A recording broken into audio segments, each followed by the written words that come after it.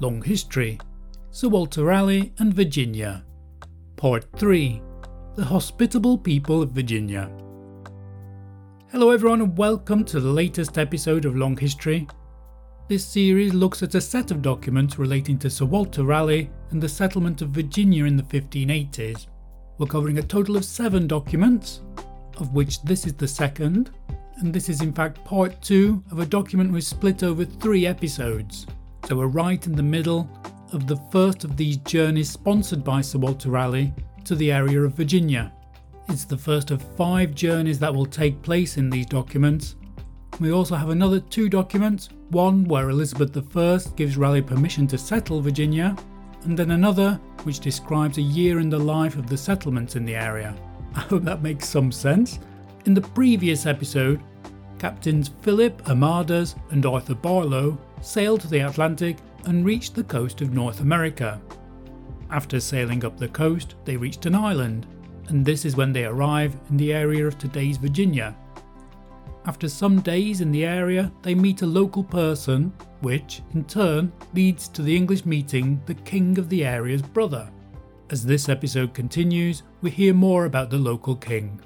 And just before we get started, just a quick reminder that we've covered many famous voyages by explorers including Vasco da Gama, Magellan and Columbus. So if you're interested in the age of exploration and want to listen to the very source documents of history, you've found the right place. Okay, let's get going with this series. This is Sir Walter Raleigh and Virginia, Part 3, The Hospitable People of Virginia. The king is greatly obeyed, and his brothers and children reverenced. The king himself in person was, at our being there, sore wounded in a fight which he had with the king of the next country, called Wingina, and was shot in 2 places through the body, and once clean through the thigh, but yet he recovered. By reason whereof, and for that he lay at the chief town of the country, being 6 days' journey off, we saw him not at all. After we had presented this his brother with such things as we thought he liked, we likewise gave somewhat to the other that sat with him on the mat. But presently he arose and took all from them and put it into his own basket, making signs and tokens that all things ought to be delivered unto him, and the rest were but his servants and followers.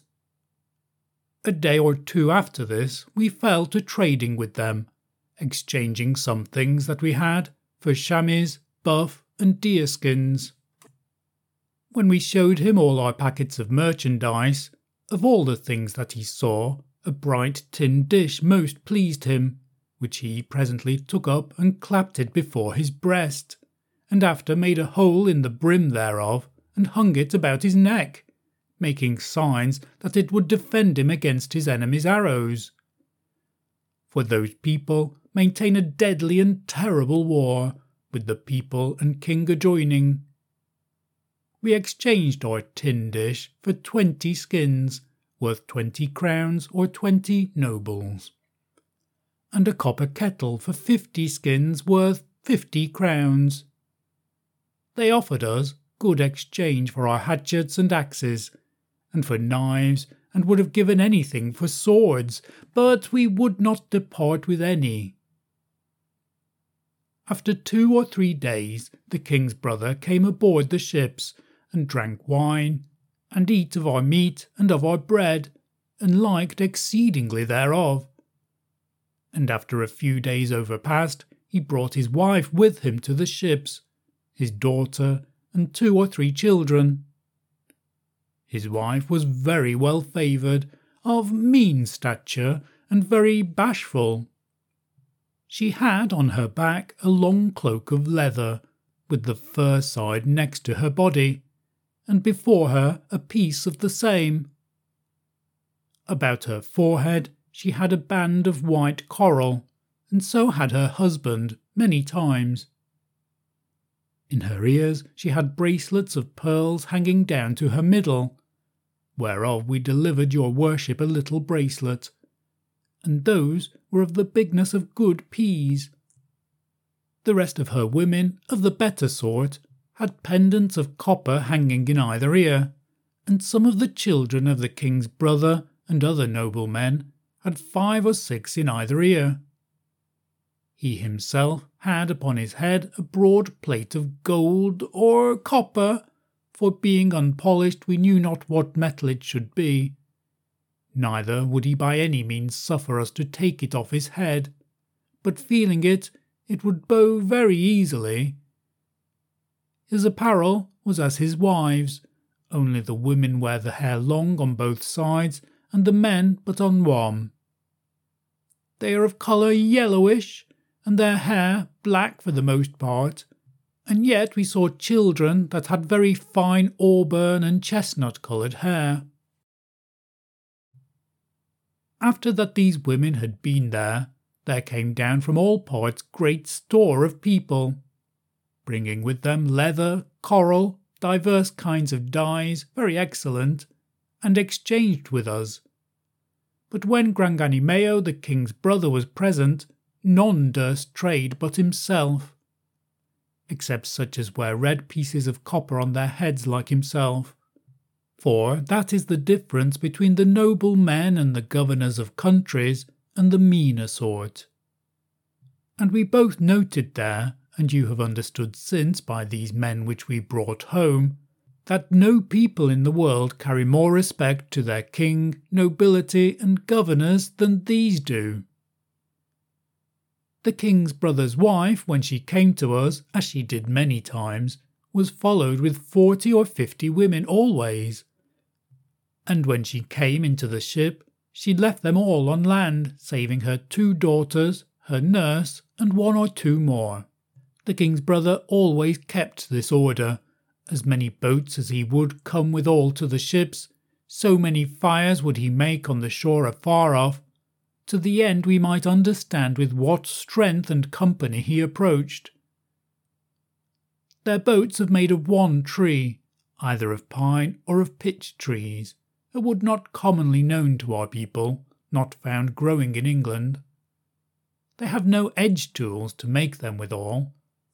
If they have any, they are very few, and those it seems they had 20 years since, which, as those 2 men declared, was out of a wreck which happened upon the coast of some Christian ship, being beaten that way by some storm and outrageous weather, whereof none of the people were saved, but only the ship, or some part of her being cast upon the sand, out of whose sides they drew the nails and the spikes, and with those they made their best instruments.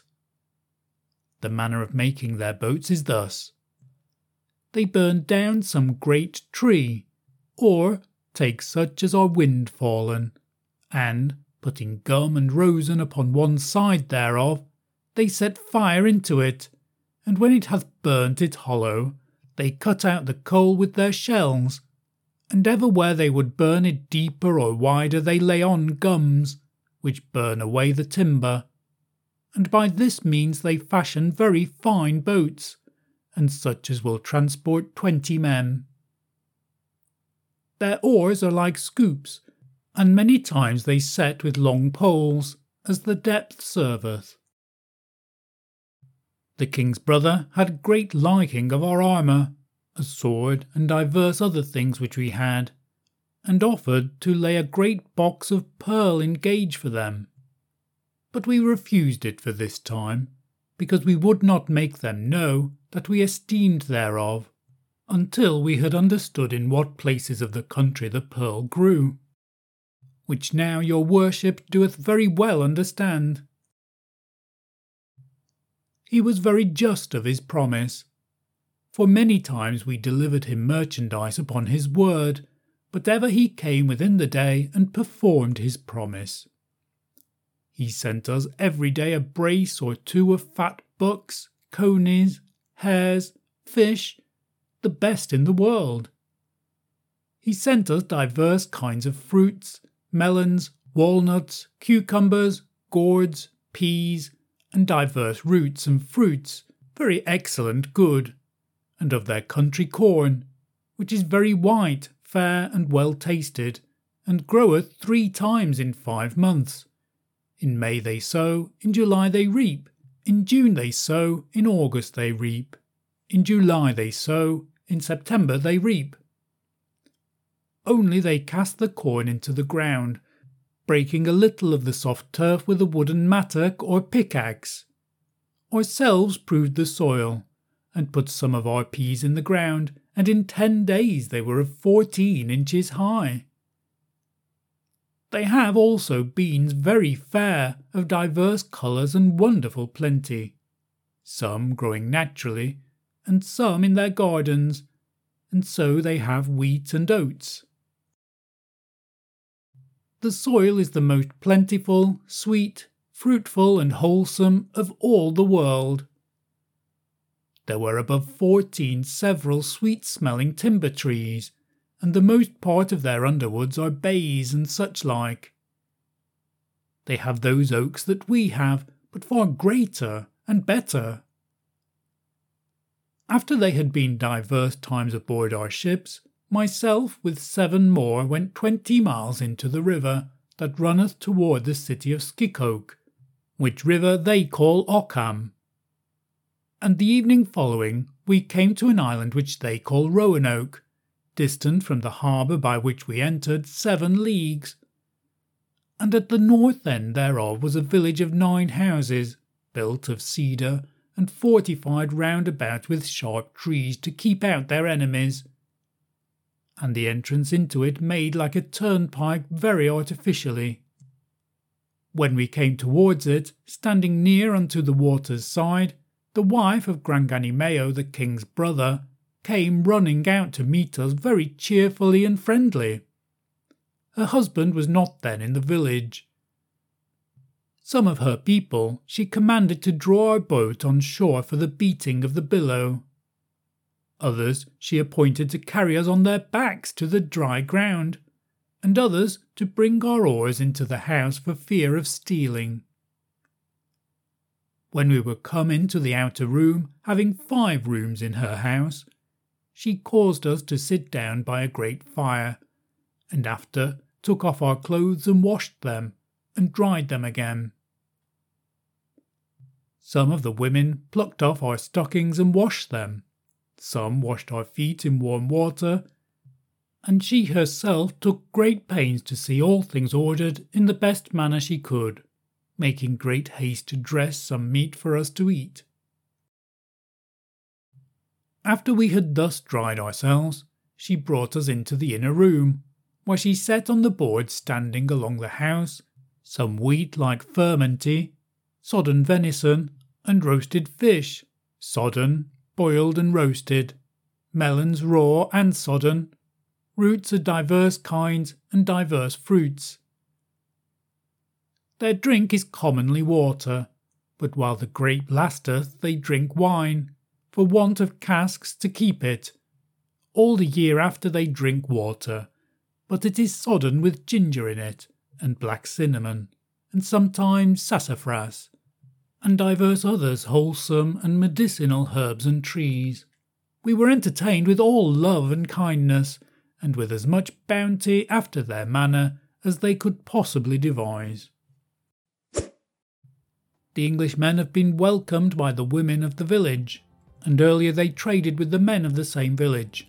There are hints of disputes with other people in the area, the village itself being fortified, and another telling detail is in the following phrase, and we both noted there, and you have understood since by these men we brought home, that no people in the world carry more respect to their king, nobility and governors than these do. It's a single phrase that reveals quite a lot actually. We can see from this that the document was written in retrospect. It's not a live diary, for example. It's addressed directly to Raleigh, and it already talks about this journey in terms of the past. And they also mention the result of this journey, that they'd taken some of these people back to England to meet Sir Walter Raleigh. And that claim that they respect their king, nobility and governors is one of many aspects of this document that reveal a colonial mindset. Isn't it great to come across a group of people who respect their leaders? So there's one more part to this particular journey, and the very earliest mentions of this area, and particularly Roanoke, Thank you for listening to this episode. Please do like it before you move on and share it with any people that might be interested. That will be a big help to help promote Long History. Thank you very much in advance. So we'll see what happens as this journey concludes in the next episode. This was Sir Walter Raleigh and Virginia, Part 3, The Hospitable People of Virginia. Goodbye.